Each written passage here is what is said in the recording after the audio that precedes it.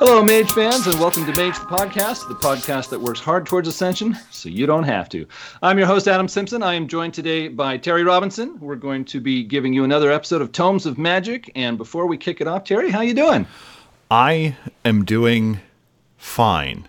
I'm going to go with that. I am currently working on 3 different mage projects because I have no sense of appropriate amount of work to throw into my hobbies. And by the time the audience hears this, hopefully one of them will be out in the world. So you did your lovely little audio shorts explaining the lore of Mage, and I decided to do a complimentary series attempting to explain the systems of Mage. And that has completely exploded from, I'll just write up an outline and then I'll talk to my microphone and people will get a basic walkthrough of the system, to me going on page 238, it uses the word simple to refer to procedure types, and on page 241 it uses the term standard. Which is it? The truth is out there. So coming up with that has resulted in me also producing an SRD to kind of explain how conflict resolution and everything works in World of Darkness. So hopefully both of those will exist in the world. Audio recordings of the basic explainers that you and I have talked about for a bit. Our Mage Summer School, which, assuming I finish anything before September 23rd, technically still counts as summer. So instead of just doing it, you're like actually putting some effort into it and trying to kind of do it right, sounds like. I mean, when I was recording my lore episodes, I was just like, let's see. Oh, yeah, there's this group, Order of Hermes, I think. Anyways, so it sounds like you're going to give us some good results there. Oh, yeah. When you were doing yours, you could hear you put down your cigar and whiskey before you were recording. So just to indicate how casual it was. Like, hold on, let me put on my smoking jacket and get back to this. So we'll see. We'll see if any of that effort actually makes it into the final recording. But those are the 2 big ones. In addition to that, writing project-wise, I'm working on something that I'm tentatively calling the Book of Avatars, which is just going to be a guide to how to use avatars. I'm doing that with Charles Siegel, and that has resulted in some interesting ideas. Preview avatar character sheets, just putting that out into the world. Paradigms Explored, Weird and Weft has gone copper. That was a project I did with Josh Heath. And finally, when we are recording, but well earlier than when this is going out, Drive-Thru RPG had a Christmas in July sale where they were doing 25% off a bunch of stuff. We have an affiliate code. When you buy something through Drive-Thru RPG and you use our affiliate code, we get a few percent of that, and that helps us keep the lights on. And if you get at least $100 in digital stuff using our code, send us a note. We will give you a shout out on the air. If you want to include a line of text that you would like us to read in possibly dramatic voices, we will be glad to do that, assuming that it is appropriate for Mage the Podcast. And Richard Bat Brewster contacted me and he said, hey, I got a bunch of stuff. You should see that coming through. We did. Thank you, Richard Bat Brewster, for both supporting us as an executive producer as well as using our affiliate code through Drive-Thru RPG. So if you don't want to become an executive producer, that's another way you can support the show. And that's all I have. Yeah, and we really do appreciate people who take the extra moment, and that's all it takes to grab the affiliate code, put it in when you're making your purchase, and it doesn't change the price that you're paying to get your things on Drive-Thru RPG, but it helps us out a lot to keep paying our expenses for a website and some ongoing projects that we're working on to help the Mage fandom. So we really do appreciate those people who take the extra step. Today we are going to be talking about another episode of Tomes of Magic. We're going to be talking about Guide to the Technocracy, a book that this particular tome does not have anything to do with magic, so we're sort of making an exception for this book in our Tomes of Magic series, because it makes it very clear in this book that technocrats do not use magic. So we're like, oh, okay, well, an exception this time. But this book is actually quite important for, as it turns out, the first 3 editions of Mage. This is the only book that focuses on the technocracy as a whole. It's in 2nd edition, but it's towards the tail end of 2nd edition, and it has a lot of influences in the book from the upcoming revised edition. Because there is a lot of repeated material, we're not going to go through every bit of detail that is in this book. It's 235 pages, so that would be a lot of detail to go through.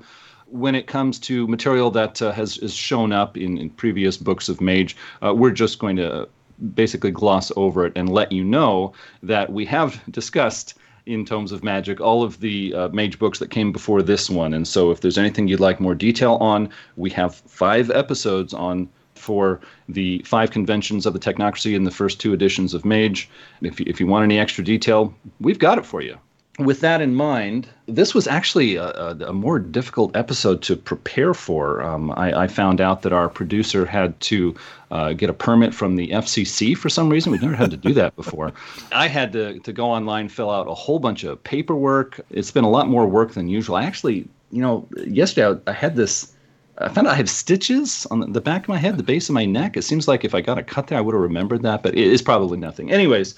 Let's move into it. I would like to hear a walkthrough on the Technocracy. Terry, can you help me out? I will give you the walkinest of walkthrough. This book is broken down into 8 chapters, plus a prologue, as well as an introduction and an appendix. So we are going to do our march through everything. And the opening is the prologue, The Machine Inside, which details the operation of an amalgam that is trying to track down a bunch of kids that have done something. There are katanas involved, there is gunfire, there are reality deviants, there are procedures and effects that are implemented, there is computer hacking, there is people taking advantage of the fact that they're wearing a suit, thus they can get into kind of anywhere. And then at the end, there is that sudden twist to remind you that at the end of the day, the technocrats aren't necessarily always your friend. And this is an interesting departure from a lot of the previous writing. One, because it's 9 pages, which is longer than what we normally get.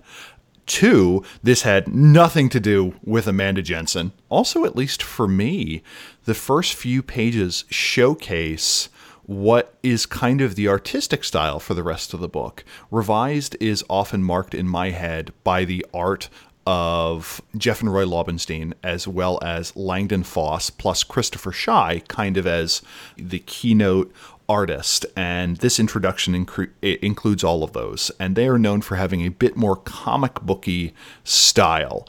We have generally 2 or 3 line weights that are being used with comparatively little shading. Things are more black and white than in gray, at least visually, and this is part of the reason that whenever I have opened this book up previously, in my head, it was a revised book. It wasn't a second edition book. What did you think of the little bit of opening fiction?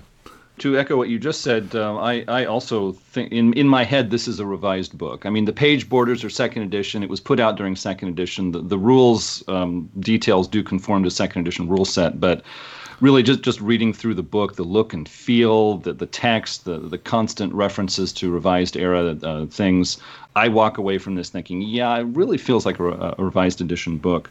As for the prologue fiction, I thought it was very nice to give us an example in the story of an amalgam, that is a cabal, of technocrat agents going through a story together. And also, I definitely noticed how, at the time this book came out, there was mention of you should rethink the technocracy. We're going to let you see a different technocracy than you had in mind.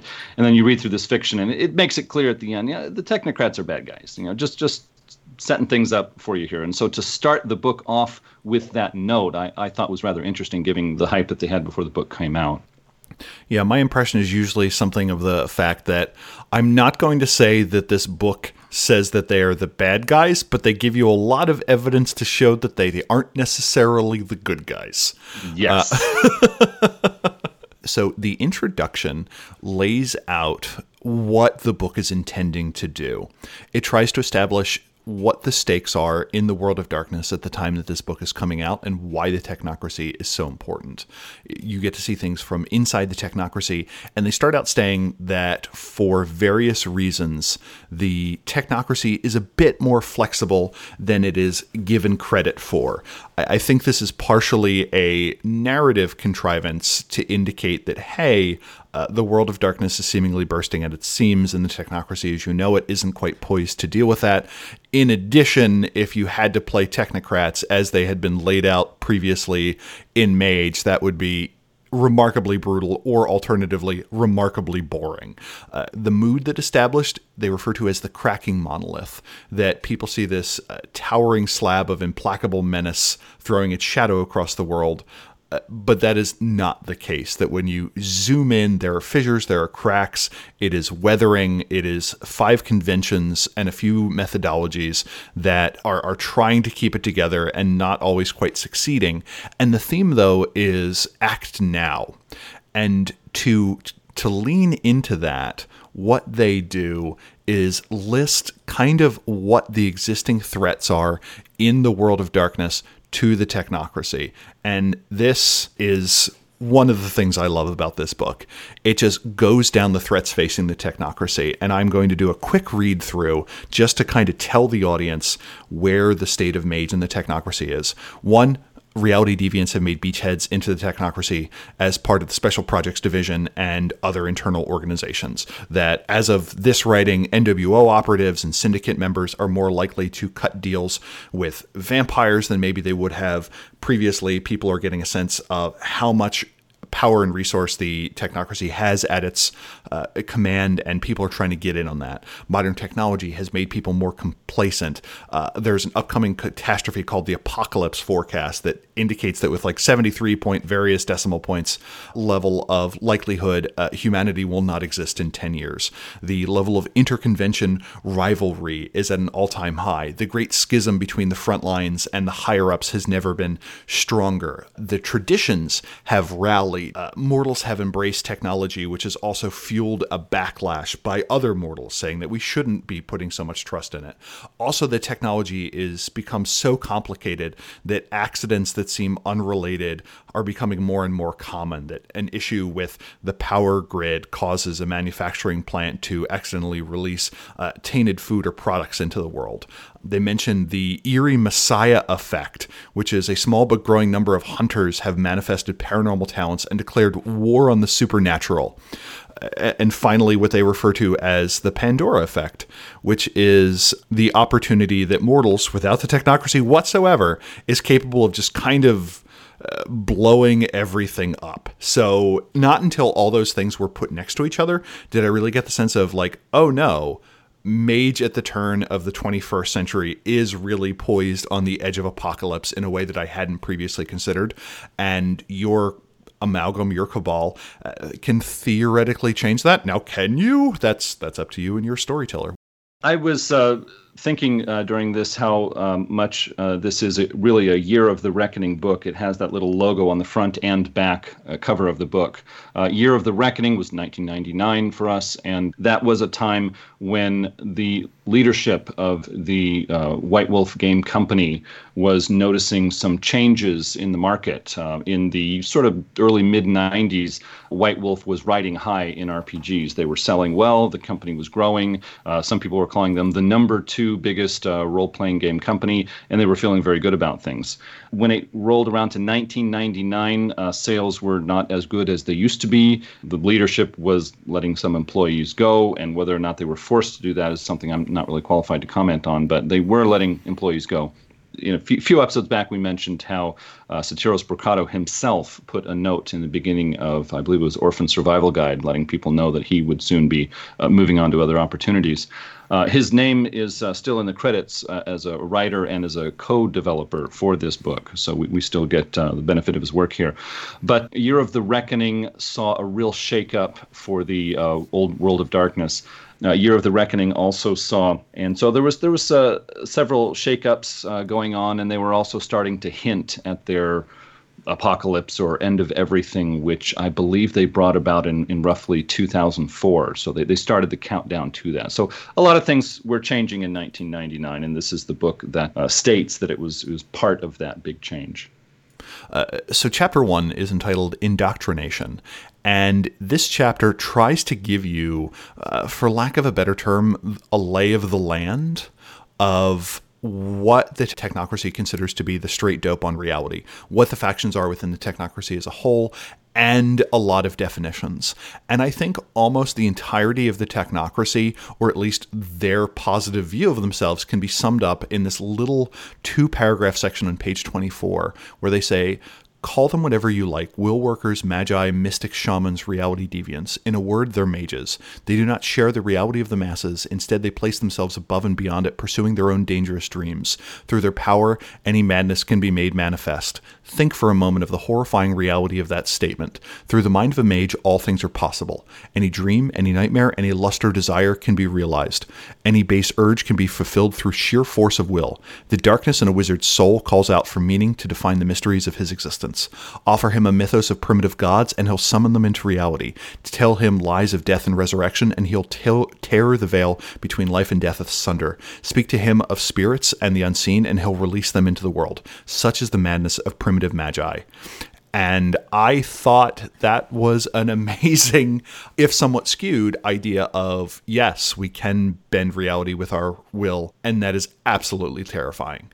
And to me, that is something that in a chronicle, I will just copy and paste that from the book into the words of the antagonist that is explaining to the characters why he's going to blow up their Chantry. I thought that was a pretty good summary of it. We also get the idea that each convention kind of contains within it the seeds of some sort of madness, that all the groups have an agenda that can be taken destructively far. And the book, in multiple cases, and this is kind of important, specifically states that there are at least 2 technocracies. In the words of the book, one that shoots your cabal mates and one that safeguards reality and cures diseases. The first 30 pages or so are kind of trying to get you to do the lift of saying, this is not like the traditions, here is why. And one of the important tools it uses to get that across is completely different terminology, of which hands down my favorite was sheepshanking, which is falling in love or lust with a clone, also known as bangin' a ba for obvious reasons. Thank you, Mage Second Edition writers, for concocting that. I thought the idea of a unified technocracy was downplayed a little too strongly for me, but I do understand why that was done, so I'm not going to say that's a complaint of mine.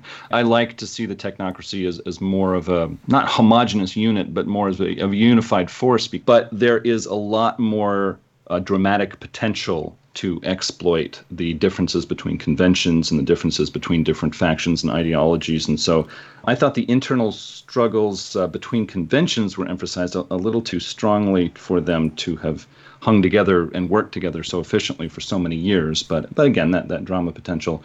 I thought it was interesting that the Harbingers of Avalon, which is like a secret society inside the technocracy, first mentioned in Isle of the Mighty, they're depicted again here, but there's a different slant on them than Isle of the Mighty had. Isle of the Mighty made it clear that these were not good people. They were out for themselves.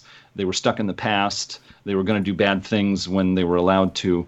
This book depicts them as basically the same group of people with roughly the same background, but they're not so negative here. It even says at one point they've been fighting the good fight for so many years, and so here they're depicted more neutral. It's like you could take this in a positive or a negative direction depending on what you would like to do with them. It was nice for me to see the timetable again. In the early days of Mage, there was a lot of mention of how the technocracy had a timetable. That was like a future planned schedule for all technology and all aspects of society, and they were going to make the whole world go in that direction. And as we got more into first edition and second edition, there was much less mention of that. But here again, they do mention the timetable, so I thought that was fun.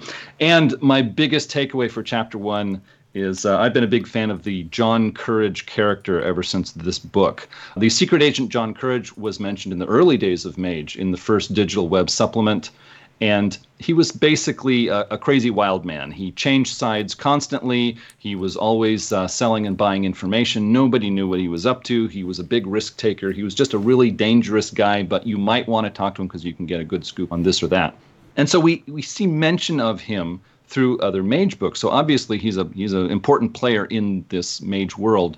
He's mentioned in the New World Order Convention book, mentioned in a number of other places. In the prologue fiction for Technocracy Syndicate, he's seen handing off some dirt on the bad parts of the syndicate to an Arcanum member. And so you get the impression that, maybe he's not just taking risks for selfish reasons. Maybe he's trying to do something good, but we really don't know what. It is in Chapter 1 of Guide to the Technocracy that it is made clear that he is not just a wild man out for thrill and personal gain. He is a reformer. He is an idealist. He sees the original goals of the technocracy as a good thing. He thinks that technocracy has gotten off track, and he's trying to clean out the gutter and put the technocracy back where it should be. So this was a transformation of the Secret Agent John Courage character, and I really liked it. Chapter 2 walks us through the metaphysics, or as it refers to, enlightened science. And it makes an interesting claim. Now, this is a section that it has that generic, I am going to talk to the players and the storytellers in a straightforward thing. It's not really in character. And these are things I consider to be semi-omniscient. And it explains the metaphysics of the technocracy and what they believe.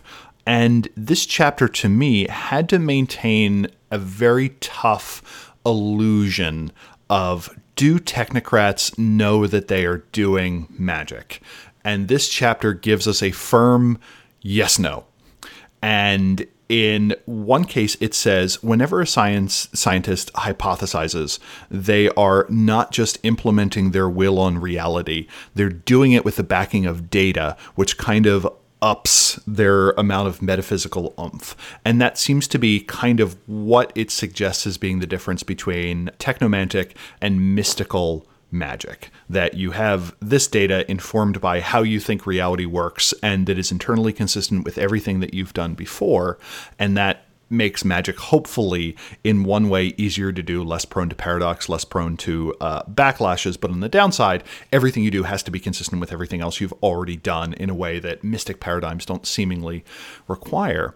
And the book also, though, recognizes that whenever a scientist hypothesizes, they have a moment in which they can force their will on reality. That if a bunch of scientists have a bunch of different theories, whichever theory wins out through the consensus is going to basically be how reality works, which is a powerful statement. And the book states that the goal of the technocracy is to stay in front of science so that they can coordinate discoveries so that the safest and best outcome is the one that manifests, or the one that reality will work by. Any new discovery could go in a half dozen directions, and it is kind of a combination of social, environmental, and academic forces that determine which of them is ultimately going to be true.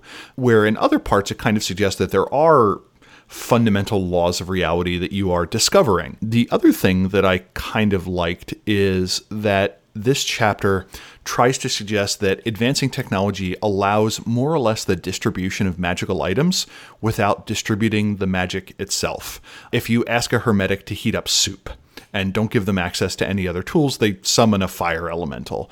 If you want to be able to repeat that trick, you now have the knowledge to summon a fire elemental, and we don't want everyone to have access to that kind of technology. So instead, what the technocracy does is it invents the microwave, where everyone can use the device without necessarily harnessing the power of molecular excitation personally. They are able to distribute items that kind of have the magic baked into them without necessarily granting people the ability to change reality in the same way. And then you get into an argument on what is the nature of a tool and so on. Paradox then becomes the byproduct of inconsistencies or deep incompatibilities between the laws of enlightened reality that have been laid down so far. They bubble up periodically, and the more grand the effect, the more questionable those emergences can be, of which my favorite one is on page 42. It kind of suggests that America was a paradox backlash. Also, at the same time, it needs to leave room for playing characters to be able to do interesting things. So it makes mention that there are spontaneous theories, which is to say you can do some improvisational bullshit to pull off an effect. Also, sometimes technocrats have the ability to notice something about reality that just kind of swings their way, kind of as an ultimate option. The example they give is, you're not using entropy 3, you've just noticed that a ceiling was very poorly maintained and is about to collapse. We get a brief discussion discussion on what nodes are, how technocrats view quintessence as being the leftover energy of the Big Bang, or as it describes it, sputum of a god, which I think is probably the most ignominious way that that quintessence has been referred to, as well as how technocrats view avatars. That it is generally accepted within the technocracy that there seems to be an inner voice that everyone has. We just don't talk about it too much.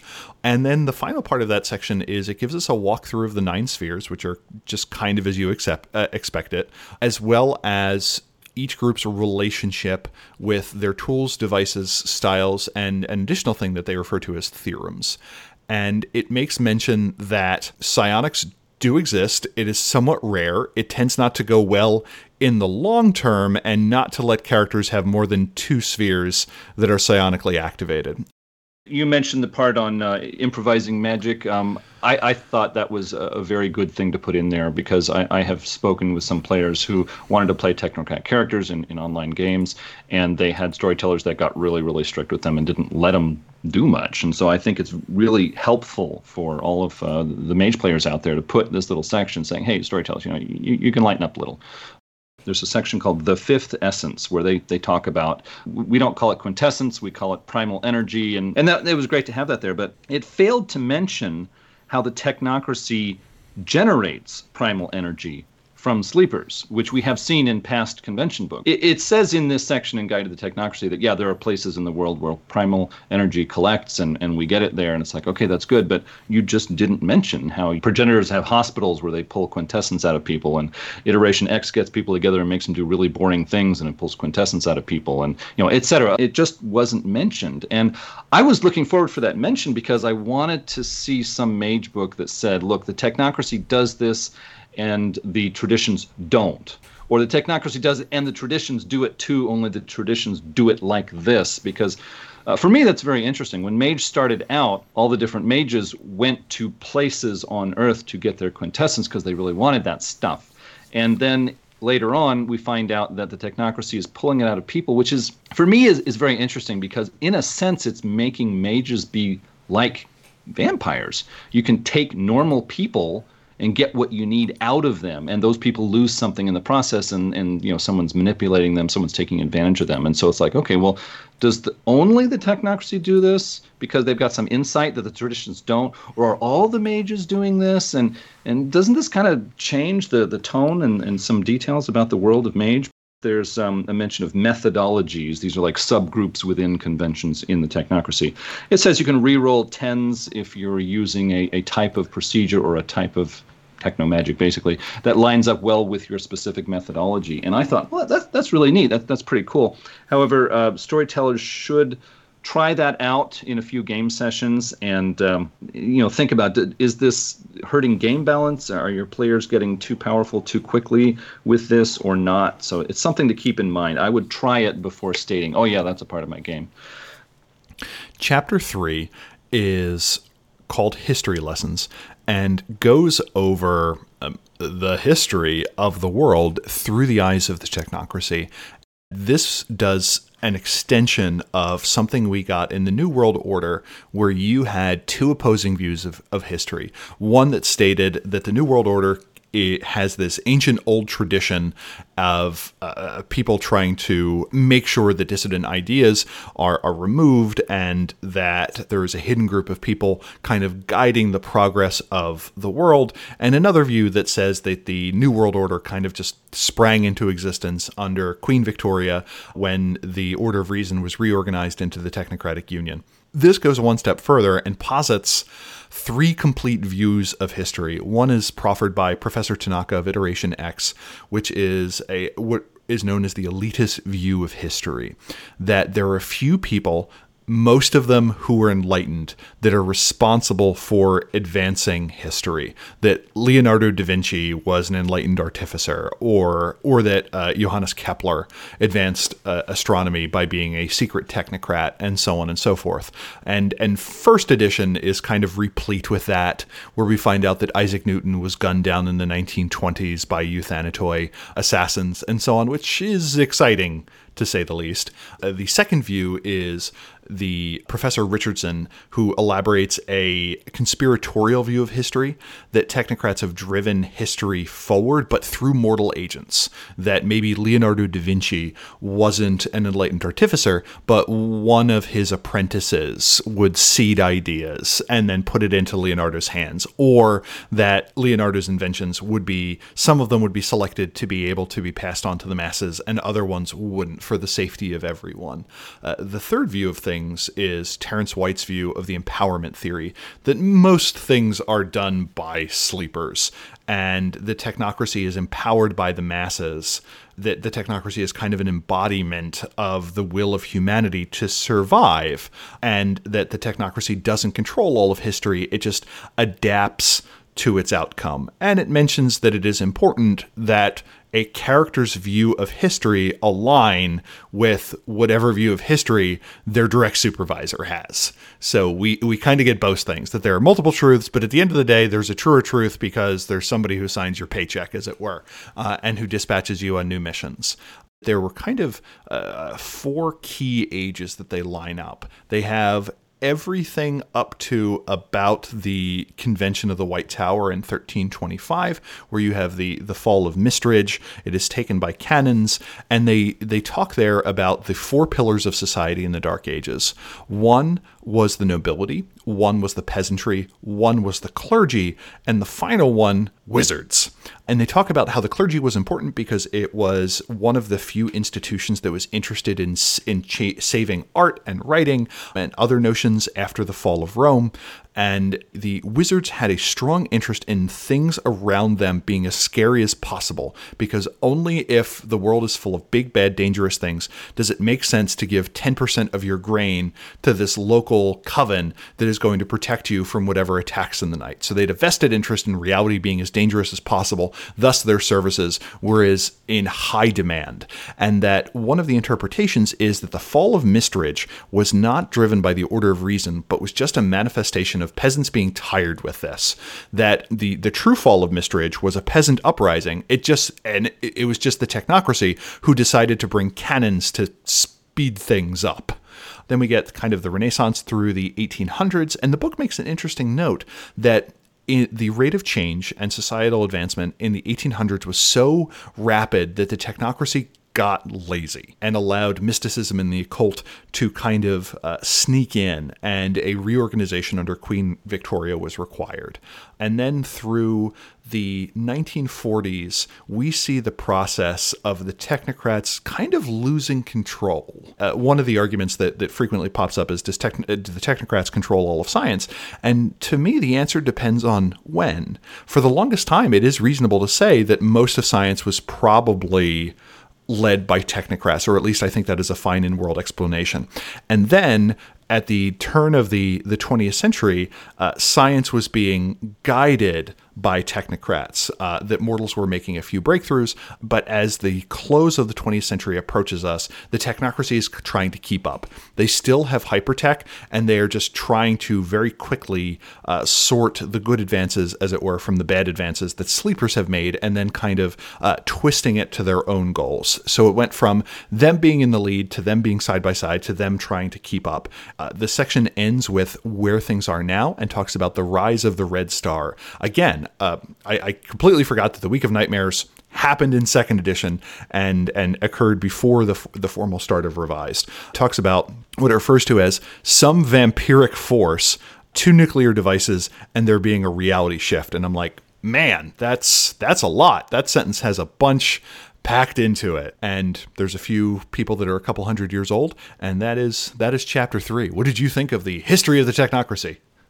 I thought it was really fun to see a lot of Sorcerer's Crusade references in there. I thought Sorcerer's Crusade was a great game, fun books to read, and seeing all the references in there, yeah, that's fun, and I think it's neat even in game to make links between the two. I thought it was very interesting how at the end they mention this idea that the technocracy believes that they are not only justified in causing small conflicts around the world, but they feel it is their duty to cause these small conflicts because it will help avoid larger conflicts. And when I say large conflict, I'm talking about World War I, World War II, like that. And so that is a very interesting ethical gray area that a storyteller might be able to pull into a game, not only for a technocracy-centered game, but also for tradition mages working against the technocracy. I think it's just really fun to, at the end of a story or towards the end of a chronicle, to have the players face off with some technocracy leader, and he explains, oh, I'm not really as evil as you think because I'm doing these good things in the world. And then the players have that moment where they kind of scratch their head, and it's like, are we the bad guys? We got to think about this.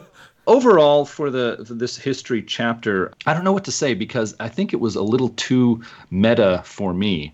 Because at the ground level, after reading through the whole chapter, it's like, okay, this is a little less fun and interesting for me, because it gives this impression that sleepers are doing all of these interesting things and kind of pulling the technocracy along with them, who reacts to all these things. But then on another level, this book is written to be technocracy leadership talking to new recruit technocrats. And so it makes a lot of sense that the technocracy leadership would want to sweep a lot of things under the rug and say, oh, no, we're not doing all these secret, scary things. We're just trying to keep up with those spunky, ambitious sleepers. And so, yeah, it would make sense that would be the info handed to new recruit technocrats. And so it's like, how do I interpret this? But very interesting chapter, worth a read. The reorganization that they talk about under Queen Victoria and Rathbone Skeleton Keys as kind of being this fun time to be a technocrat, for lack of a better term, that the whole world is connected, that you are empowered not only by enlightened society, but in this case, the British Empire, to run around and fix things. And it talks about, like, we killed a lot of ghosts at the end of the 1800s. And I'm like, man, I want to play that game. And it kind of makes me excited to see what Victorian Mage ultimately winds up looking like. And I'm curious to see if they stick the landing. Yeah, that section on gentlemen adventurers was pretty cool. And that tied with the art on page 74, where it shows someone in like early 20th, late 19th century levels of technology seemingly landing on the moon, I thought was pretty neat. So chapter 4 is entitled Protocols, and this is the real meat to me if you plan on playing a technocracy game and you want it to be a technocracy game about technocrats, which may sound stupid. It is perfectly possible to run a technocracy game where your characters aren't really interfacing with the wider world or a wider technocratic union. When I run tradition games, it is not uncommon for characters to spend large periods of time in no way interacting with their traditions. The expectation, though, in a technocracy game, at least as presented, is it will not be working that way. The first thing it does is it lays down the basic ranks. And this is something that we've gotten in a couple places, but here it kind of harmonizes it and puts it all together and kind of gives you an idea of this group's blah-de-blah is the same level of power as this group's blah-de-blees. And it says, at the lowest level, we have citizens. They are the foundation of the order. It is an honorific reserved for the personnel, and that people trying to be derogatory refer to them as proles. This includes Iteration X's comrades, the NWO sympathizers, the Syndicate's providers, and the Void Engineers technicians. Above that, we have minor agents, which are referred to as employees, and they have possibly the capacity for inspired science with certain devices, and may be recruited as a minor agent to work directly with a local construct. These are the Iteration X's ciphers. These are more black suits, Syndicate associates, or Void Engineer students. Above that, we have the enlightened, people who are properly awakened or enlightened, are capable of enlightened feats of operation. They have demonstrated loyalty and exceptional promise in some way, shape, or form. Students, armatures, managers, scientists, gray men, experts who supervise amalgams in some way and may serve as representatives to a symposium. Iteration X's programmers, the progenitors, research associates, commanders in the Void Engineer, and then finally we have the masters, which directly supervises either a dangerous geographic area or oversees a large number of constructs. In a way I didn't really expect, the book directly answers the question of what is control, because to me, every book after this, it becomes shrouded in mystery again. Here they specifically say that masters may also directly observe us through control, a group mind accessible to any technocrat of this rank. You're like, oh, Okay, well that destroyed all the mystery of what control was. And then they have this conspiracy that they mentioned about the old masters and the inner circle, a conspiracy that exists above and beyond. I like the idea that that is what control is. I don't know if I wanted that direct explanation, but it's certainly one I can run with. It is weird to think of control as like an app on someone's phone. Like, what is control and how do I access it? Like, well, type in your password. It's the second icon on the left. See that little logo? Yeah, that's control. And you're like, oh, okay. And it's just like a BBS system where people could post. They're like, oh my God, a guy in my amalgam said the funniest thing the other day. I was just walking around the construct and we have this new recipe for brownies that we like. And you're like, that's what runs the technology. Okay. This explains a lot.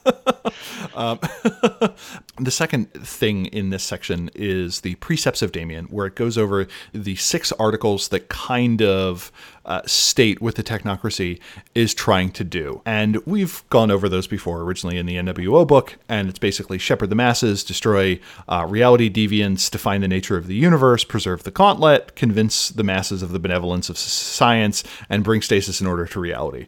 And one of my favorites is where they talk about Article 2, convincing the masses of the benevolence of science, commerce, and politics, and the power of rationality. And they're like, yeah, this one's been real easy, not going to lie. And I'm like, oh, that's good. And then what I think is interesting, they talk about the pogrom, which, word choice aside, Article 5 says, destroy reality deviance. Their recklessness threatens our security and our progress towards unity. Of course, unity is capitalized. It talks about why the pogrom is a thing.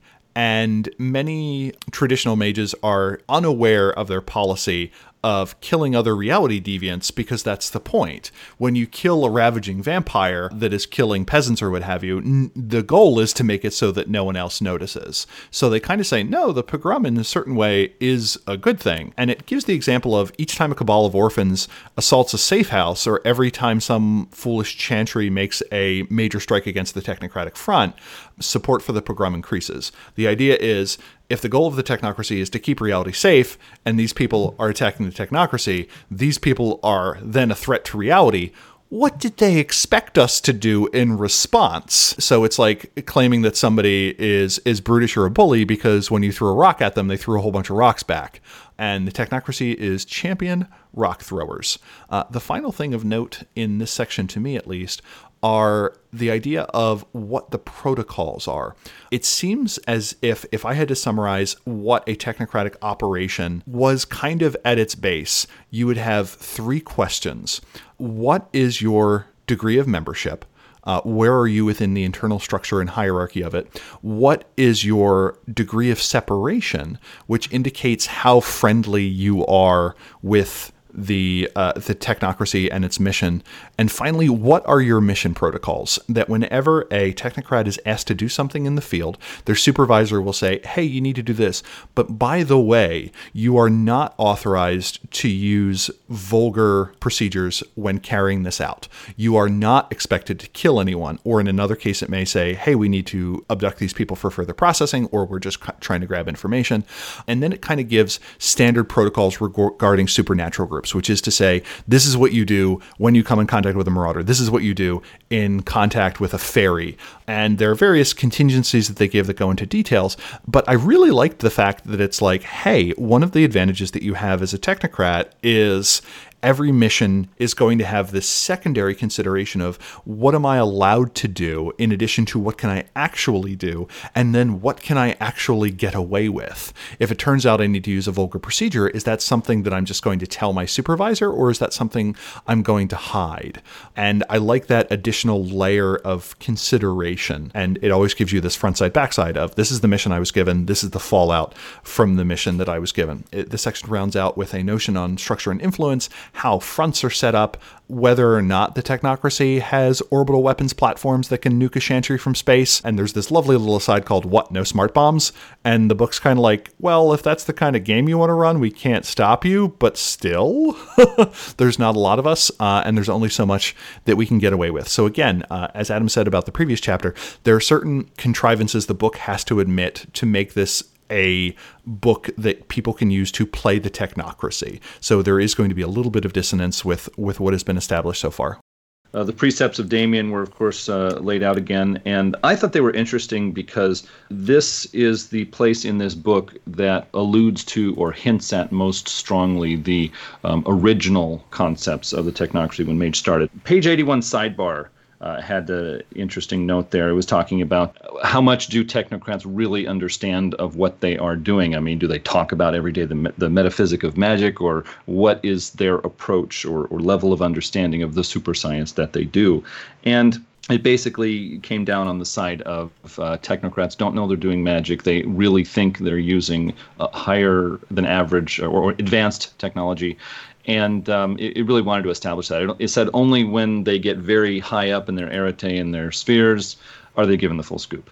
And that is certainly one way to do it. That is the way a lot of Mage fans handle it, and that works fine in games. For my own Chronicles, I prefer to have more of the enlightened technocrats aware of what's going on metaphysically. I think that makes it more interesting. I think it helps make them a little bit more sinister bad guys when they're hiding the truth instead of they're just as duped as you are. They're just as duped as sleepers are. And I think it adds an element that adds some spice to my Chronicles. But I certainly understand people who would go along with the recommendation they have in this page 81 sidebar.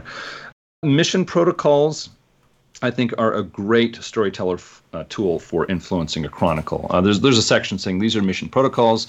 In this place on the map of North America, it's going to be under this given symposium, and this symposium's leadership is going to have certain rules like, always rough up reality deviants if you see them across the street, or definitely leave them alone if you see them across the street. That kind of thing. It's just, how much do you want to emphasize this one and how much do you want to de-emphasize this other thing? And I think it's nice to have this spelled out, saying, look, storytellers, you can influence these things. You can have rules that say to your players, hey, don't just shoot everybody you're suspicious of. You got to do this first. You got to do that first. So, and you can say how different symposiums have a different rule set, and so this is not the same in every town. So I thought that was a very helpful tool to give to storytellers. And I like how they give a framework for giving stories to your players. They say, look, in the technocracy, there's more structure. They're assigned to amalgams, to teams.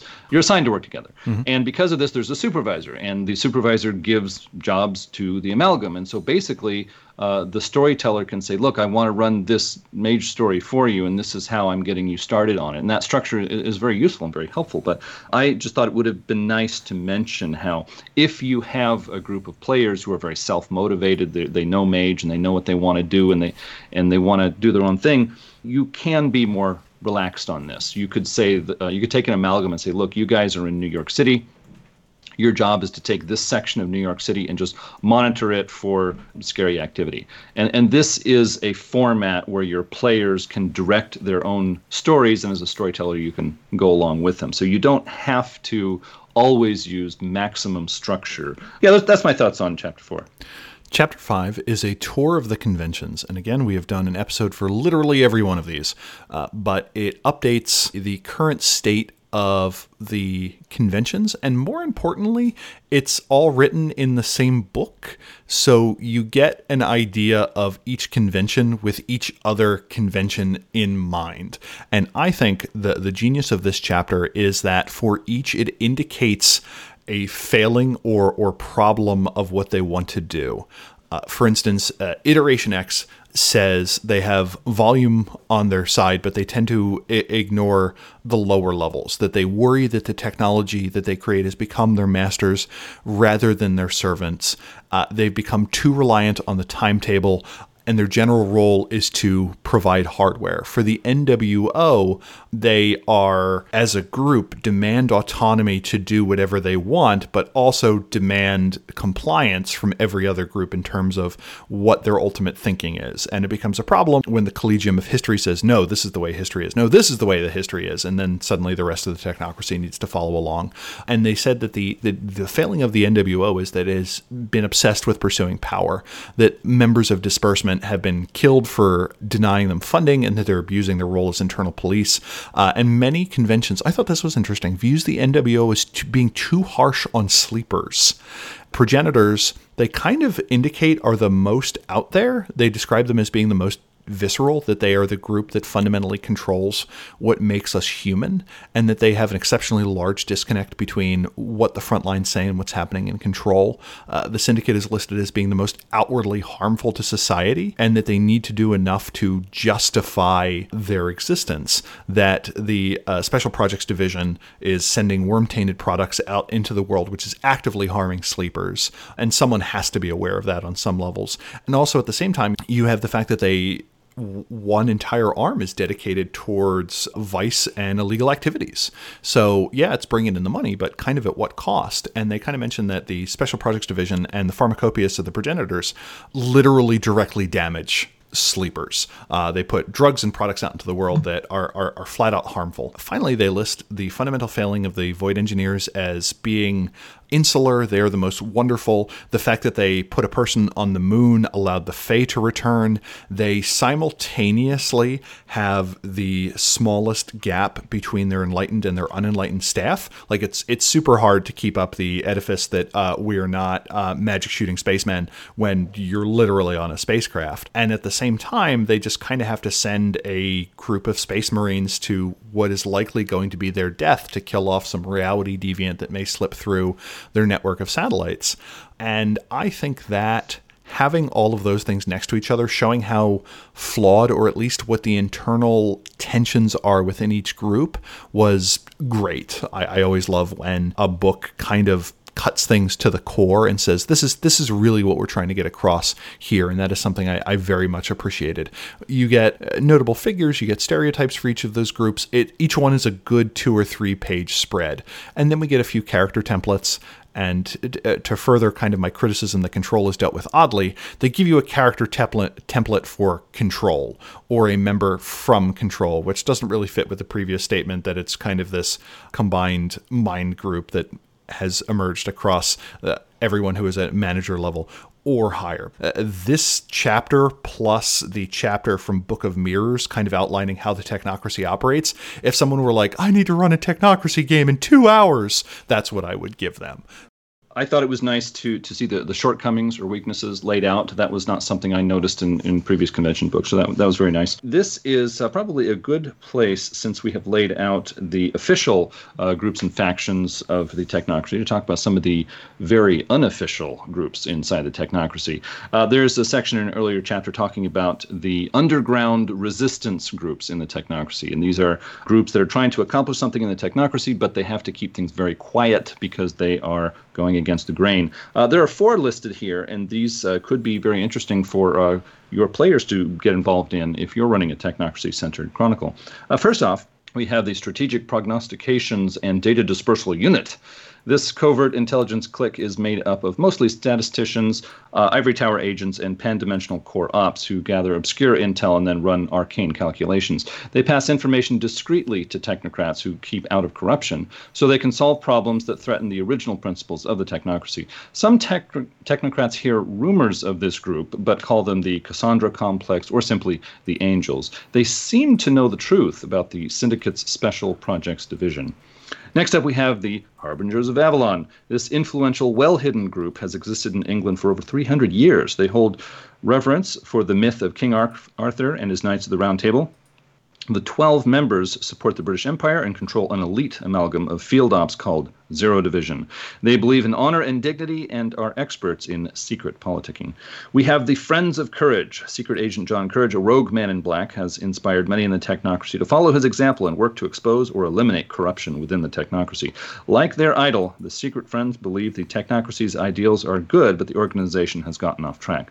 Unlike their idol, they keep as low a profile as possible. And we wrap up with Project Invictus, which we've mentioned in a past episode. The corruption of the Syndicate's Special Projects Division has become known to a select few within the technocracy. They started Project Invictus to cleanse the taint and rid the Union of the reality deviants who direct the SPD. This mission is still quite new, and very few in the technocracy know anything about it. Trusted, capable agents are assigned missions to recover SPD data and strike against it. The utmost care is taken to keep the mission secret and carry it out without alerting anyone outside the Union to the technocracy's problems. Were there any of those that you thought was your favorite? The Strike Force Zero is apparently brought up in Demon Hunter X, and at some point I need to go back and read that, because this is the second point that's been brought up. Yeah. I thought the Friends of Courage and the Cassandra Complex could be a lot of fun. And of course, Project Invictus is just ripe for use in your game. I think it's cooler when you introduce it really, really slowly. You just have the characters perform questionable missions, and after 2 or 3 of those, you start to think, what is going on? Seriously, what is going on? And then you can give them, when they're curious, give them a few tidbits, and that can be fun. I like the wordplay of the Cassandra Complex as a name group, and I am just a sucker for that when it is well done. So, and maybe as an actuary, I'm slightly biased towards a cross-functional group of statisticians that try and predict calamity and then prevent it. It's like, action, actuaries! So Chapter 6 is character recruitment, which is to say how to make a character. And it starts off with what I think is some of the best advice on role-playing a technocrat, which is to say, remember that you are human. A technocrat is first and foremost a mage, which is funny because then it's like, even if half of your body has been replaced by cybertech, you've dealt with intensive conditioning and you've been genetically modified to be able to survive at the bottom of the ocean. You're like, remember you're human. You're like, is that what you think it is? The second piece of advice they give is to avoid technobabble, and this I consider to be a direct assault against me as a person, because one of the greatest powers a technocrat has is technobabble. It talks about how it is also important to remember that you can improvise, that you can have emotions. And the last one is to go back to what Adam said earlier, keep track of who the good guys are. And that a lot of a chronicle is going to be, are we doing the right things for the wrong reason, or are we doing the wrong things for the right reasons, or are we doing the right things for the right reasons? And hopefully that is a moral space that you get to explore. Another thing that it does in this chapter is there is at various times in Mage a very, for lack of a better term, like playful and satirical presentation of the technocracy. That, yeah, you have these hard-bitten secret agents that are all wearing black suits, but every one of them has the same Ticonderoga No. 2 pencil, and if they don't have that with them at all times, they will be demoted. Just kind of this humor about the folly of bureaucracy and the difficulty of it, and it being tongue-in-cheek. And that is tonally something that was inconsistent throughout the book, but it comes out in this chapter where it's like, by the way, you may be a genetically engineered super being, but you still need to have your TPS reports done by the end of the week. I don't care if you have psychic powers. And I kind of liked that, because it gives you a place to blow off steam and vent things, as it were. The last bit of advice it gives is that you need to work as a team, and that the technocracy among groups is the one where, as Adam said, you're not probably going to start the adventure by everyone meeting at a bar, figuring out who they are, and then being assigned a mission from a king or something like that. The technocracy is great because it already gives you a reason to be together. The rest of the chapter is character creation stuff, and I don't feel a strong need to go into the details of all of these, but to me, some of the highlights are the fact that it gives some ideas of what genius eidolons are going to be, which is to say what the avatar essences are. And I really like the fact that it gave some ideas of what a technocratic avatar is going to look like. In addition to that, we get a whole bunch of additional natures and demeanors. And one of the things that Mage does that none of the other lines do, or none of the other lines do that I recall, is indicate a strength and a weakness of each. So say, for instance, you are an investigator as your nature or demeanor. And it says one of your strengths is your inquisitiveness. And you are very good at answering the question, okay, if we do this, why does this other thing happen? But on the downside, you tend to be curious, and that can sometimes get you killed.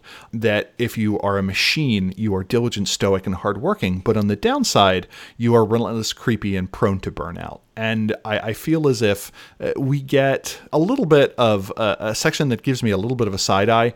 We get a lot of abilities. We get a whole bunch of new talents like negotiation and newspeak and energy weapons and hypertech. And I am not a fan of a proliferation of abilities. I think it just creates more things that you're going to have to dump points into. The only thing I can think is, if one of the superpowers of the technocracy, and this is something that we saw first, I think in the Iteration X book, is it is a group that is disproportionately likely, seemingly, to use the attribute to an inform in a retay roll of, because I did this preparation, because I set up this experiment and I did my homework, this magical effect is going to be easier, and vice versa, where you use magic to make a mundane effect way easier. That if you're a technocrat, you don't want to lump everything into science or research or technology, so maybe they wanted to spread that out by having more of these knowledges, because we never get a good system for this, and I'm not quite sure how to feel with that. This was the first real crunchy chapter that we got.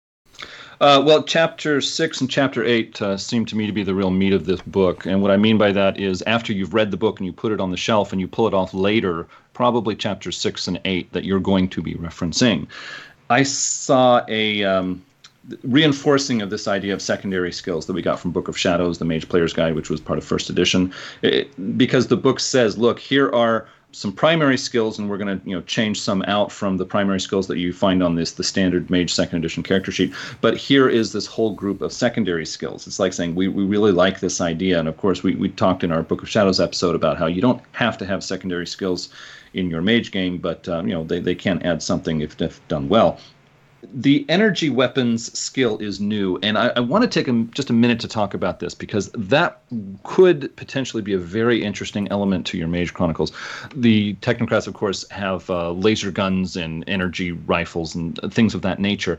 And, of course, in our standard normal reality, the only guns that we have shoot pellets and bullets and things, BBs and stuff like that. So when you have energy guns in your Mage Chronicle, it is probably going to be a device with a capital D, which is basically a magic item for technocrats, or it is going to be a focus for a forces effect, which again, you've primarily got mages doing this, although you could argue that if it is a level 1 or 2 device, it could be used by extraordinary citizens, that is sleepers who have a good familiarity with the technocracy. Here we get this idea that energy guns are quite different from regular bullet guns, and because of that, a different skill is needed. Now, the effect of this is when you have tradition mages raiding a technocrat location, they're going to grab some weapons, and it's like, oh, I don't know how to use this. Then they drop it. And so this could give an edge to your technocrat. Let's see, there's a science skill that has some specialties, physics, chemistry, etc. There are 19 specialties. That's a lot of specialties. If you're really into the science, we got the science here for you. I think there's a conceptual overlap between spheres and skills, because my understanding up until this point is that when technocrats study the 9 spheres of the magic system of this game, what they think they are doing is they are studying super science, hypertech, that sort of thing, very advanced technology, and so they're when they're studying Forces 3, to try to spend experience to get to Forces 3, the character in the world is reading a really thick, a really advanced physics books that a standard sleeper physics grad student couldn't make heads or tails of. But here in this rule book, in Chapter 6, we have a whole bunch of skills to cover that, including a skill called hypertech, which is like the super science skill. So it's like, well, is it the spheres that is the super science, or is it the hypertech skill that is the super science? I think that's worth discussing. I think a storyteller should kind of hash that out. We've got a number of merits and flaws in here that don't really have a system behind them. It's like I read the merit and it's like this, but it's like, okay, well, do I get a bonus or a minus for this or that? You don't tell me. And so in a book with this page count, I expect some systems of some sort behind my merits and flaws. We get into new backgrounds for technocrats. There's a new background called Patron, which is an older, more influential, powerful technocrat who helps you out. And it's like, well, sounds a lot like a mentor to me. There's a lot of overlap between the patron and the mentor backgrounds. That's something as a storyteller I would want to hash out. We've got backgrounds for devices, that is, again, with a capital D, magic items. We've also got requisitions, which is getting your hands on some devices. Or we have secret weapons, which is getting your hands on some devices. So there's some overlap between these 3 backgrounds. Now, you could argue that, well, requisitions is for mundane sleeper technology, like a real-world standard M1 Abrams tank to knock over buildings or something. It's like, well, okay, I'm not going to argue with that. But still, these 3 backgrounds seem to have a lot of overlap. So as a storyteller, I want to sit down and hash that out before I tell my players to roll up characters. I did like that we do get a system for requisitions, though. I think one of the fun things is it goes over how outsourcing, borrowing, asking nicely, stealing, and requisitioning all work in terms of ways to get stuff you think you might need. The one thing that always got me about that is it depends on the players knowing what could theoretically be available to them before it would work. And I'm not sure how that works in game. I haven't run a heavy Technocrat Chronicle. Like I've done a low level one where it's missions in a group and, hey, this is one way to learn mage. But like to be like, hey, I need to borrow an Allenson hard suit. They need to know that the Allenson hard suit exists. And I am curious how storytellers deal with that. Chapter 7 is entitled Storytelling and gives you a whole bunch of ideas of plots that you can do. And one of the things that I found particularly interesting in here is on page 190, there is a list of long-term plots and secret societies in the Technocracy. It talks about the Special Projects Division, which is the cooperative effort between the Technocracy and the Pentax Corporation, dating back to the 50s, which has caused all sorts of problems, that kind of lists itself as a hidden cancer, that low-level syndicate members are mind-blind to the problem, that it's very hard to detect, destroy, or document it, and that some people have kind of been caught by the same taint. You have the cult of autochthonia, the spiritual influence, the notional reason why iterators are not allowed access to the spirit sphere, that there's this powerful machine god that is kind of controlling everything, that there is a Neo-Templar movement within the New World Order, that there may be the Seraphi, which is a Sorcerer's Crusade group that was within the Technocracy that kind of played the role as internal police when it was still the Order of Reason. And they're still running around doing stuff. And finally, Void Engineer Barabai. And it's kind of suggested in a couple places that Void Engineers are exceptionally likely to turn from the Technocracy. I never quite feel that they've done a good enough job telling me why. And then the rest of the chapter kind of goes through different chronicle types that you can have. And most of them are pretty straightforward, that it's the World of Darkness, that you can have a chronicle centered around dealing with the schism within the Technocracy, or that there are ethical shades of gray, or what happens when your characters gain access to great power, as well as some description of how to use the structure of the Technocracy in a chronicle and how to recognize that as the characters are moving through the world. Finally, it gives you some ideas of individual agendas, which are things that a symposium can tell you to do. And this I liked because it gives a framework for a storyteller to be like, here are some missions that you can run. So you may have an overall theme that you want to have for your game. Here are specific instances of that. And it talks about, do you want to run a chronicle where your goal is to eliminate reality deviance, which can let you do a monster of the week? Is your goal to recruit, which I love having a session on recruitment in every game because it really forces the group of characters to be like, wait, what are we actually? And if we really tried to convince another adventurer in Dungeons and Dragons, or another scoundrel in Blades in the Dark, or another Vizsla in Invisible Sun to join a group, how would we actually do that? And I think that is role-playing gold. You can deal with internal threats, you can explore the deeps of the Umbra, or you can investigate the unknown or set up a front, of which hands down my favorite is the establish a front. You have to set up a new safe house, a new front organization, and I think it is very important in a mage game to periodically have a session that really focuses on interfacing with sleepers in the mundane world. And I think this gives you a good opportunity to do that. Well, Chapter 7 was the chapter on storytelling, and I suspected when I started it that, like a lot of late second edition books, it was going to give me like general storyteller advice, and it didn't, and I was glad because we get a lot of that. I really liked the idea of planning one-shots and then through those every second or third story, giving out some hints of your larger background story. I thought that, and they make reference to the X-Files television show, which I never saw. I'm going to rent. But I thought that was a neat idea. However, I just wanted to warn new storytellers that don't get too committed to this. After you have a couple of one-shots, your players might really latch onto something and want to run off in another direction. And giving them the freedom to do that can be a really great thing for your chronicle. It mentions the Project Invictus kind of storyline they have going, which takes more importance in the revised era.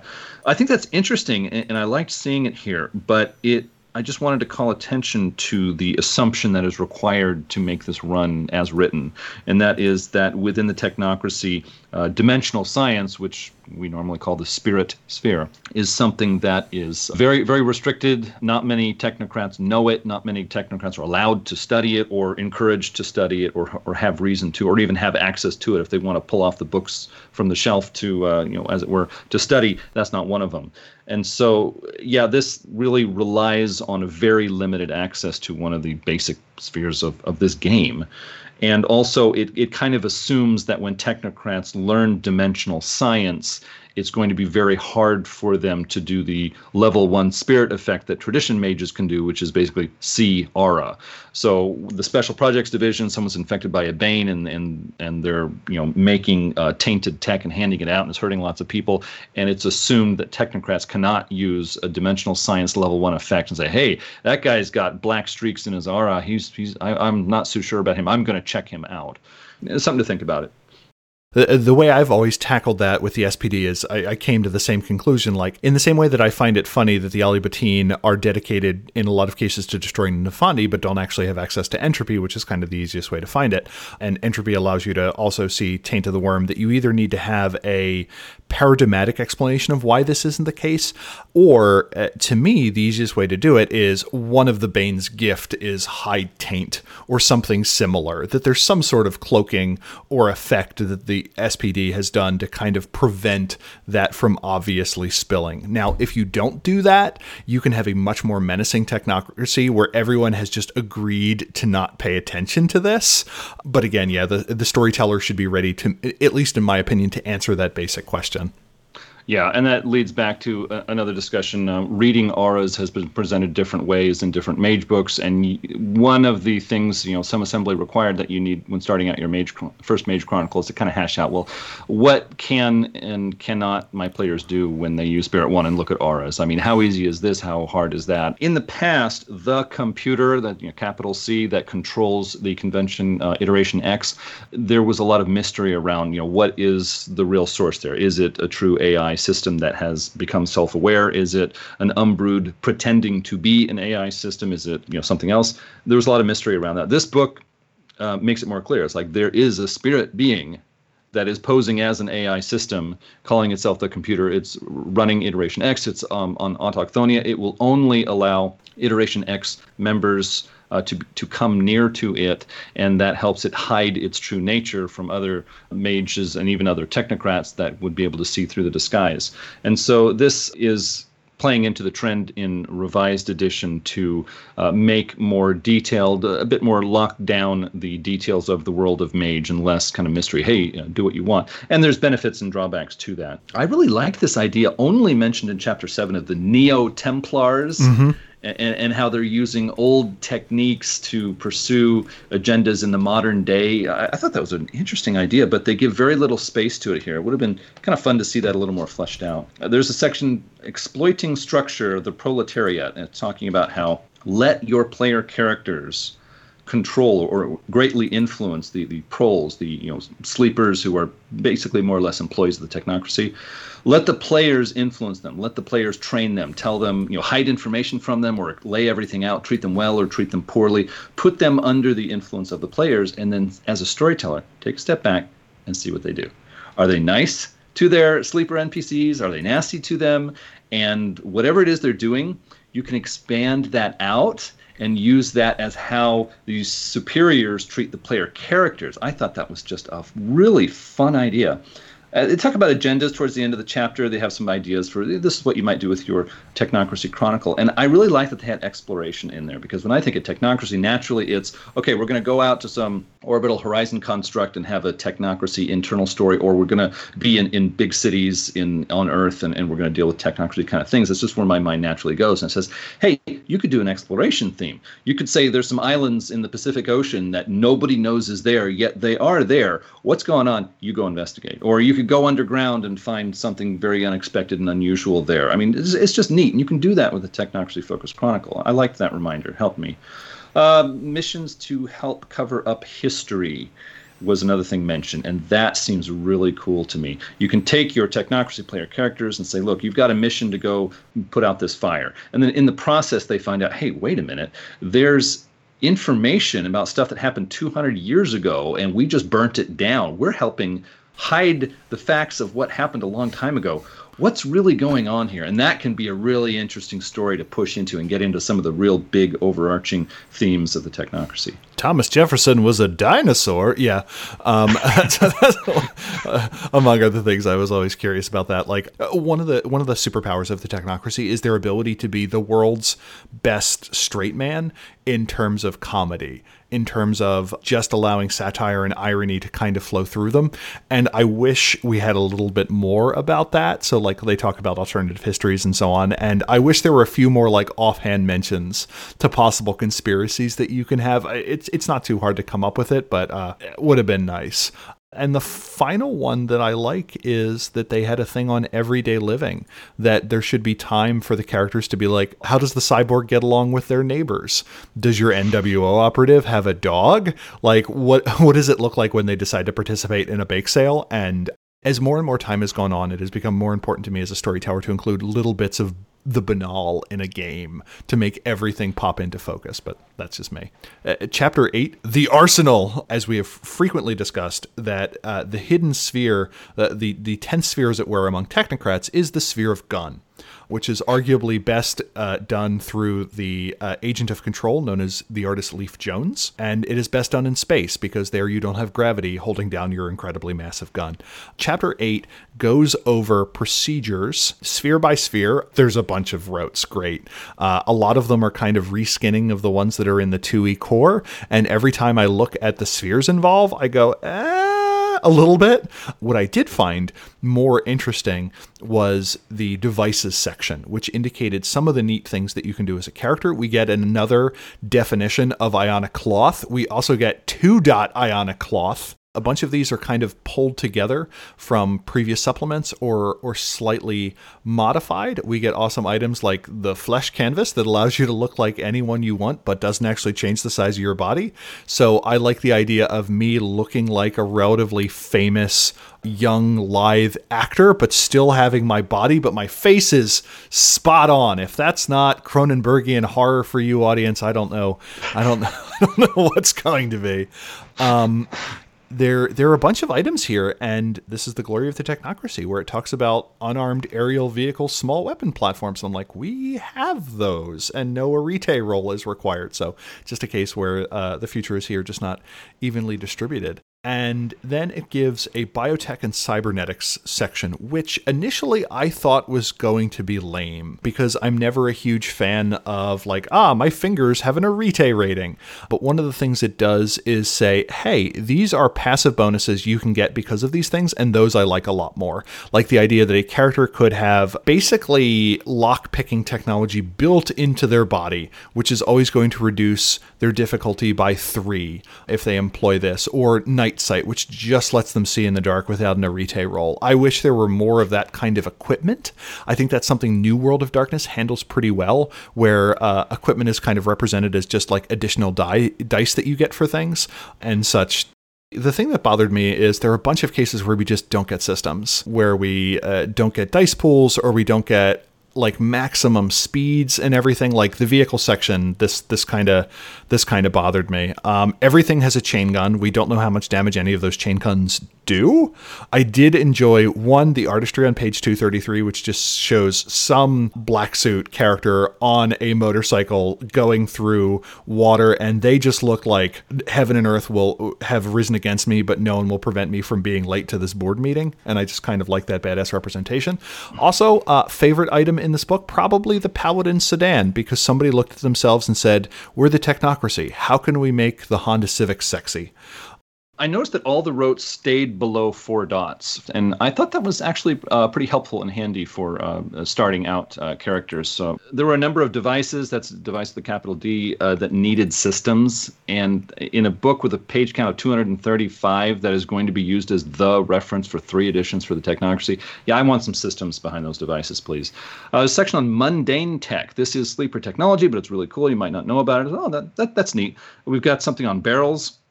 Every time you use it, you need a point of primal energy. I thought this was mundane tech, sleeper technology. Why am I spending primal energy to use it? Little funny for me, but maybe I'm being too nitpicky. There were a number of vehicles at the back that didn't have stats. It's like, it's got these weapons, but we're not giving you any stats on those weapons. And there have been a couple of second edition Mage books before this where they gave us some vehicles and they gave us some stats on those vehicles at the back of the book. Very handy. Just not done here. Now, when we roll around to the recommended reading, they say recommended propaganda. Just 2 things to add. They did not list a book that they have a whole sidebar for on page 61. Le Mort d'Arthur, I don't speak French, don't get mad at me for the pronunciation. That was by Sir Thomas Malory, and rather an old book. It's not the only book on King Arthur. There are some others. I'm not going to go into them right now. But they had a sidebar on page 61 talking about how this book has been very influential on the technocracy. It's not just the Harbingers of Avalon. There are other technocrats that take this as a sort of a myth or a role model that's worth emulating. And so there are some people I've talked to that really like the idea of the high-tech sort of hidden military part of the technocracy. They've got troops, they've got gear, they've got weapons. That's pretty cool stuff. If you are interested in that, there is a manga, a Japanese comic book, that was translated into English years back by Masamune Shiro called Appleseed. That was translated by Studio Proteus, put out by Dark Horse Comics. There have been many different reprints with different covers over the years, so it is really not difficult to get your hands on it. It gives really nice details and really excellent art and some great stories, too. Very nice details on a sort of small, high-tech, very specialized sort of SWAT team or paramilitary team that deals with specific problems. You see their technology, you see the everyday life of those characters, you see their military chain of command, how they deal with specific problems, how they, storm a mansion and take out all the bad guys hiding in the basement, what weapons they use and what they think about those weapons. Just a lot of detail, very good artwork. And this can give you some pretty cool ideas for your enforcers or your void engineer space marines or other things like that. So I would recommend that. I think it's worth your time to take a look if you like those kinds of stories. So at that, I guess we're ready to roll into some general thoughts on the technocracy as a group and the book as a whole. What do you think, Terry? I guess my last comment is on the appendix section. I feel like you have the idea of will it blend? Like, can we put this into the super powerful blender? If I had to summarize the last section there, I would call it will it chain gun? Like, I just picture there's the one guy in the office and they're talking about mage stuff and he's always like, yeah, and then a chain gun pops out and shoots everyone or something like that. Like, that's Mark. He's our intern. You don't have to listen to him. And they're like, Mark, you get to do whatever you want to the appendix. And he's just like, chain guns in everything. Yeah, there were chain guns and everything. It's like, you guys like chain guns. It's like, I don't think there's a full appreciation for how large an M230 is. Like, they'll frequently make reference to like round size. And I'm like, how big is that? I'm like, that is the size of a medium boat. That is not going to pop out of the back of a hit mark. I'm just putting that one out there. One detail, I saw an advertisement for a real-life company that was selling a real, actual chain minigun. And they actually had video footage of a guy standing outside some natural setting next to a river, and he's like firing bullets into the river, and you can see by the splashes how quickly it's dealing bullets out. It was a chain minigun, and they explain how they have a smaller bullet size, but and they were talking about how fast it pumps these things out. So it's like, okay, the technocrats are not the only people who like chain guns. Well, when it comes to the technocracy as a whole and this book, I thought this book is really important because when the technocracy started out in 1993, the original team of 4 guys, they had a very different view of the technocracy. And we talked about it before. I'm not going to go into all that much detail. But for many Mage books after that, the writers of Mage, who kind of had the baton passed to them, they wanted to kind of open up the technocracy. And we started seeing elements of that, especially in Technocracy New World Order, the first convention book for the New World Order. That kind of went with that vibe. But this is the book where they really weigh in full strength. And as I've said before, there are pluses and minuses to both of them. And I certainly have no problem with the changes they made to the technocracy. One idea, though, that in the Precepts of Damien, they sort of hinted at the ideas behind the original technocracy. And in the rest of the book, they didn't talk about that so much. When Mage started, the technocracy were true pattern essence mages. They wanted to change the universe. They wanted to change reality, society, everything to make it more predictable, more logical, more ordered, more sensible. And they wanted to do this on a fundamental philosophical level. They didn't just want to change society so that the laws and the economy was more orderly. It's like they wanted to change reality itself so that everything was more logical and more orderly. And for people who like big idea, abstract kind of themes in their game, that was a fun thing to run with. In later editions, I think they were sensitive to the fact that a lot of Mage fans were not necessarily fascinated with that notion, and they wanted a more regular, more down-to-earth, understandable, relatable kind of a technocracy. Revised era elements that I noticed in this book, and when I say revised era, I mean the revised edition of Mage the Ascension. Technomagic is getting harder. Contact with Horizon constructs is getting harder. They mention that a couple of times in this book. They're sort of setting the stage for when they get to revised edition. They have the Avatar Storm, and of course, at that point, the orbital deep space constructs are actually cut off, and magic, even technomagic, is more difficult to do, and that's reflected in the rules that we get in the revised edition core book. So they're setting the stage here.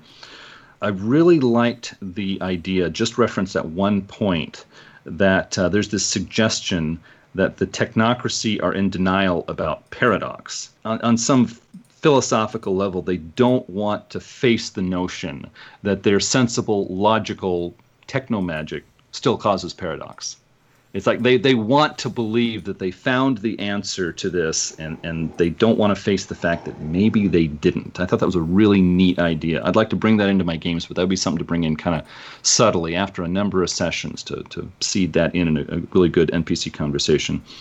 There's little mention of symposiums, constant mention of conventions. I get that. Most Mage players, they understand how there are 5 separate conventions that have different, perhaps you could say, personalities. And so players latch onto that. And I think it made this book very accessible and user-friendly for Mage fans to really discuss the different conventions and how they're different. But I like to look at the unity of the technocracy and to deal with symposiums.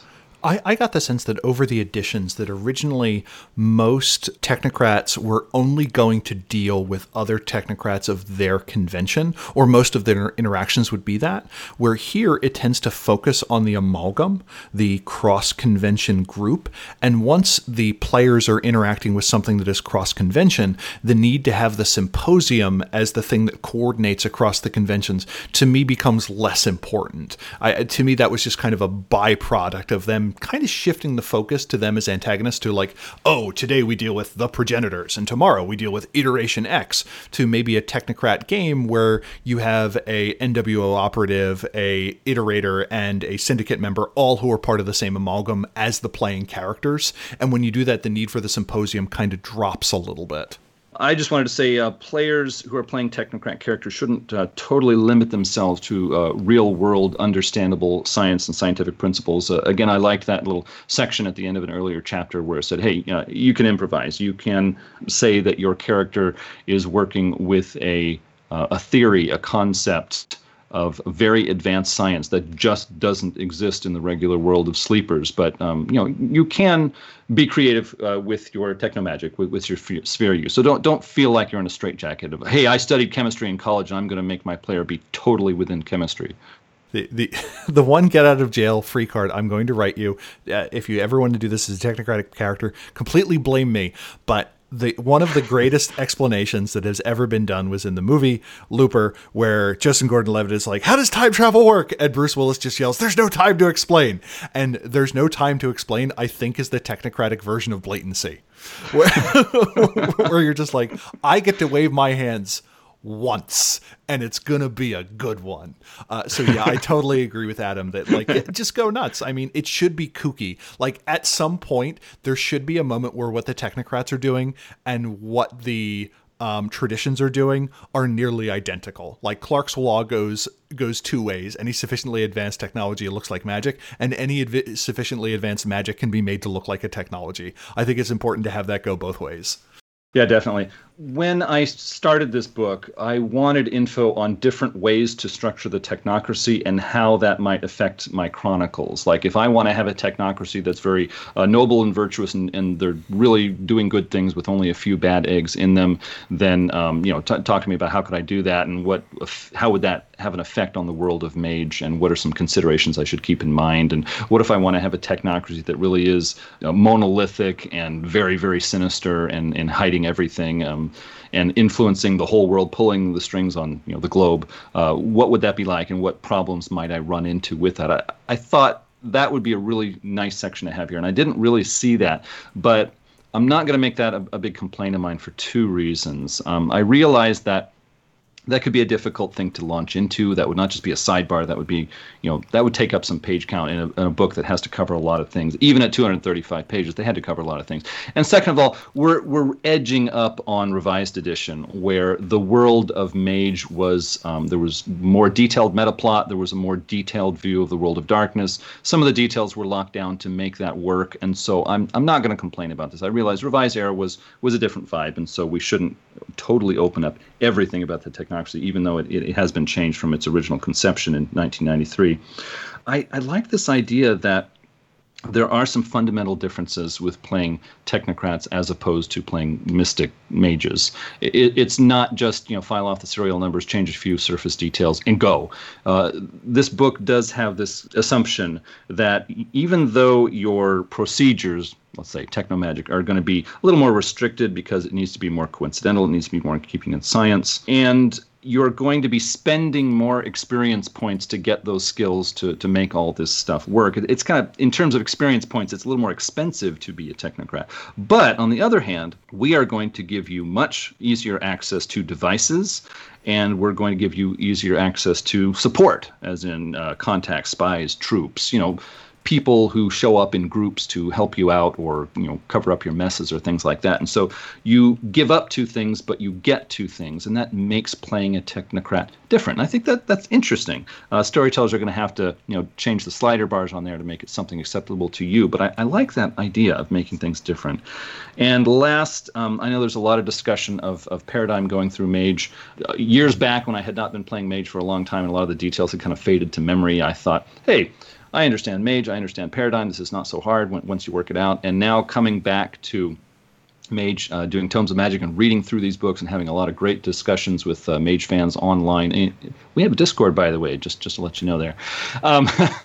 I have realized that I was flat out arrogant. I thought I knew it all, and I did not.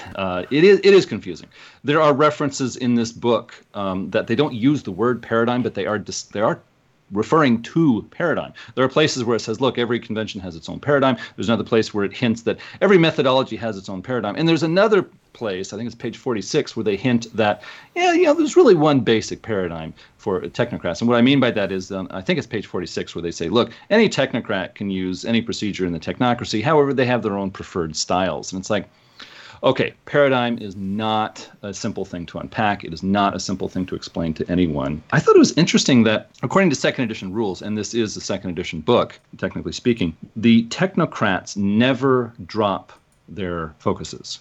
And so the idea here is the technocratic paradigm or paradigms inherently limited?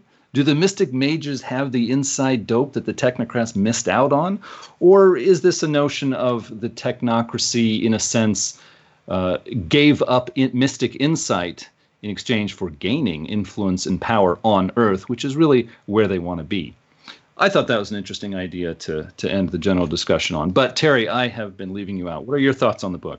Holy crap, there was a lot of information about guns and weapons in this book, which I don't know if that's specifically a technocrat. I think it's like, guns don't solve every problem, just most of them.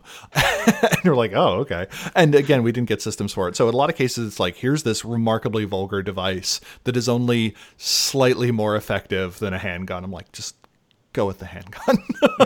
I really like that the book did a good job of saying, hey, no, you can play a technocrat, and this is how to play a technocrat. It is a transitory book between second edition and revised. Yeah.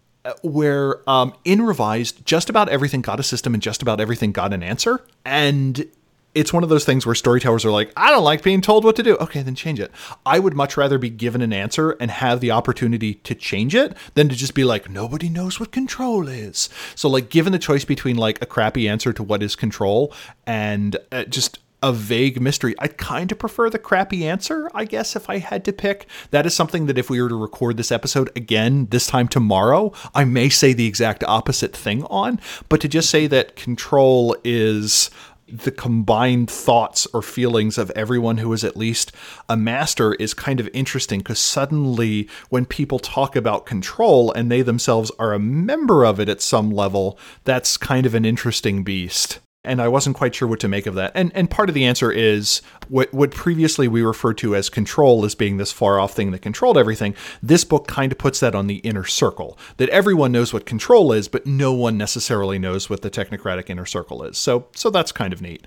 It also, again, it didn't quite give systems for everything, but it gave a lot of explanations, which I appreciated. There's a lot of stuff in here. It's just a little bit on the inconsistent side. Like a lot of the rotes are interesting, even if I don't agree with the spheres. A lot of the devices are pretty fascinating, even if some of them are mundane, more or less. We actually get a system for how ties work, which is something that's been in every edition of World of Darkness games seemingly prior to here. And now it's finally like, oh no, this is how you actually use police ties. This is how you actually use this kind of tie. And I'm like, son of a gun, we finally got it. We get a bunch of systems for things that we hadn't previously, where at the same time, there are also things that we really should have had systems for that we didn't. I do want to argue that they list as part of the dots in acting that Jennifer Jason Leigh is a better actor than Meryl Streep. I personally disagree with that. So maybe that is something that is different in the World of Darkness. Who knows? That's just your paradigm. Yeah. And thanks for reminding me. One of the things, and friend of the show, Matt Webb of Jackalope Lark, bangs on about this, is there is a messiness with using the term paradigm, because someone's worldview for how they think the world should work and someone's magical paradigm aren't necessarily the same thing. And I think this book ran into a problem because it uses the word in like 3 different senses.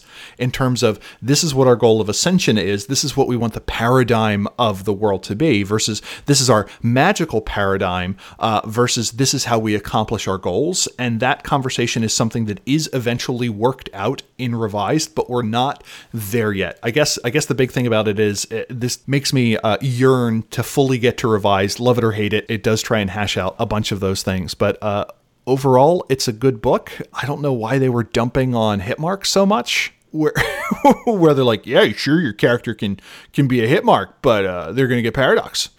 And when they die, they completely dissolve. And they're not going to live that long. And they don't have a soul. How about that? And the fact they're that not very smart. Exactly. And the fact that they introduced the soulless flaw was kind of weird to me. I'm like, oh man, so if I'm a sleeper, I can just get 7 freebie points for being soulless. There's not much of a downside to that. Hey, you're a really bad role player. No, I'm soulless. I'm a really good role player. You just don't know it. Yeah.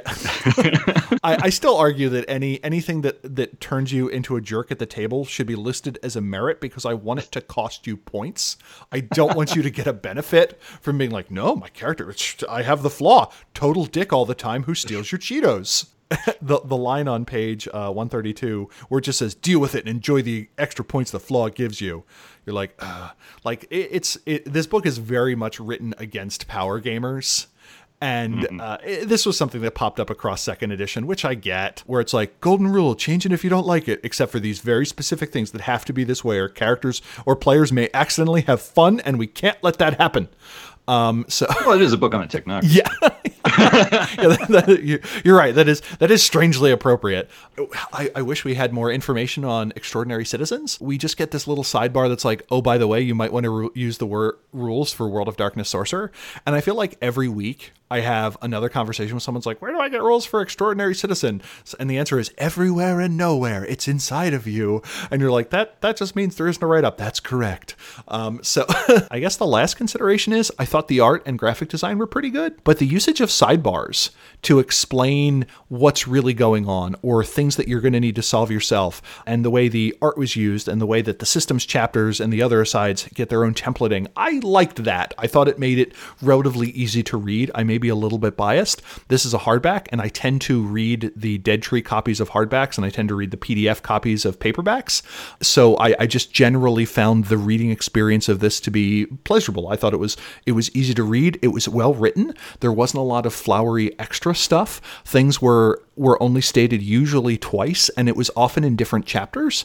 A thing that some of the writers in second edition would do is they would explain the same thing 3 times in a row, which is just one style of doing it, where other people would give multiple passes, but they would be spread out across multiple chapters, which I like because it kind of gives my subconscious a little bit of time to digest things. So on the whole, yeah, this is an easy recommend for me. It's going to be a little bit until we get Technocracy Reloaded, but a lot of the information in here is still going to be good. Technocracy Reloaded is certainly an update of that, but if someone were like, hey, I have this and I got it for $4 at a used game store, am I going to tell them that that doesn't work? No, not at all. This is a great thing. Yeah, easy recommend for me too. Big book, a lot in there. So a few adventure ideas here. Is there anything new under the sun? No. There is nothing new under the sun. However, here's some adventure ideas. Number 1, after being sworn to secrecy and performing several successful missions for Project Invictus, the players are given a new supervisor whose code name is Razor. This new authority only communicates through mysterious messengers who speak to the players while covering their faces with masks. A global gathering of symposium leaders is occurring in the player's city, and they are given the task of taking out a high-ranking technocrat accused of dealings with corrupted syndicate members. Is this a setup? Do the players take advantage of the disorder during the gathering to investigate their suspicious supervisor, or do they risk their lives as assassins during a highly protected technocrat event? An excellent dance with paranoia for your loyal agents. Number 2, a Voidcraft has just returned from a deep space mission. Its entire crew was immediately reassigned as shuttle pilots for personnel transfers for orbital Horizon constructs. Each Horizon construct has authority over several symposiums on Earth. The player's supervisor pulls strings to have the players assigned as support crew on some of those flights. The players will have their hands full dealing with pilots who go rogue during shuttle flights. Can the players learn zero-G maneuvering and other space-related skills in time to shut down the deviants? What are the rogue Void engineers really after? This story could involve fish-out-of-water moments, the wonder of seeing Earth from orbit, and a severe ethical dilemma. Void Engineers Enforcement Training and Conditioning Agency for years has been undoing New World Order conditioning of Void Engineers. This makes Voiders helpless against nephontic influence during deep space journeys. Could it be that the New World Order's chains are the best protection from something worse? Number 3. Deviants in the Council of Nine had infiltrated a national event called Summer of Love to strike at technocrats visiting the city to attend a symposium meeting. Rather than stop the deviants, the players are informed by their supervisor this is a perfect time to eliminate dangerous rogue agent John Courage. Courage has been coordinating with sympathizers in the technocracy to stop the Tradition Mage's plan, but in the process, he got sloppy. Fearsome assassin John Corrant is waiting to kill Courage when he moves against John Corrigan, leader of the Deviant Mages, at a speaking event for former Secretary of State John Kerry. Can the players avert disaster before the assassin strikes? And why can't the communications apps and backup personnel keep their Johns straight? This could be played as a light-hearted story where the players are constantly trying to locate the most slippery agent alive. It is now headcanon to me that John Kerry is actually Secret Agent John Courage, and I am entirely fine with that. The Onion did a whole series where they portrayed John Kerry as this like international man of mystery super spy, and I very much enjoyed that, and playing into that, I thought those were splendid story hooks. I think my favorite little text passage was in terms of just like pure writing, was the 2-point flaw Icy, which contains the line, "The Union prizes efficiency and reliability. Most technocrats still treasure a bit of humanity. If you've gotten any, it doesn't show. You could order the slow torture of a baby as casually as you could order a soda, then listen to the screams without flinching." And I'm like, okay then! And I'm like, yeah, I could see how that's a 2-point flaw. That's not icy, that's iceberg. Yeah. Yeah, that's a good way of putting us. You want to take us out, Adam? Hey, if you have any thing to say, please contact us at magethepodcast@gmail.com with your questions, comments, or feedback. Don't worry, folks. We can take it. Subscribe to Mage the Podcast on iTunes, Google Play, or TuneIn, or other services. There are a lot out there these days. If you like the show, others might like it too. And if you leave a review of Mage the Podcast, it makes us more visible in other people's searches. We'd certainly appreciate it. You can follow us on Twitter at Mage the Podcast. We're also on the web, magethepodcast.com, a great place to listen to past episodes and also get the complete show notes. Terry's been working pretty hard on those, and I certainly enjoy clicking on the links there. This episode is thanks to executive producers Ira Grace, Richard Bat Brewster, John Magnuson, Chris Sack, Christopher Phillips, Bryce Perry, Brandon Morrill, Andrew Katz, Michael Parker, Anders, and Justin. If you would like to become an executive producer for Mage the Podcast, it would help us keep producing episodes. You could also become part of our own council to discuss upcoming projects. The link in the show notes will get you started. Well, thanks everyone for listening, and until next time, truth until paradox, baby. Go change reality.